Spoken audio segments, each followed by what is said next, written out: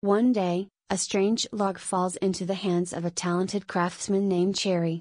The man decides to make a simple table leg for sale, but then he hears strange complaints of pain and tickling from the log itself. Cherry was extremely surprised at this unexpected turn. The master decides to create a wooden boy doll from this piece of wood, and he names him Pinocchio.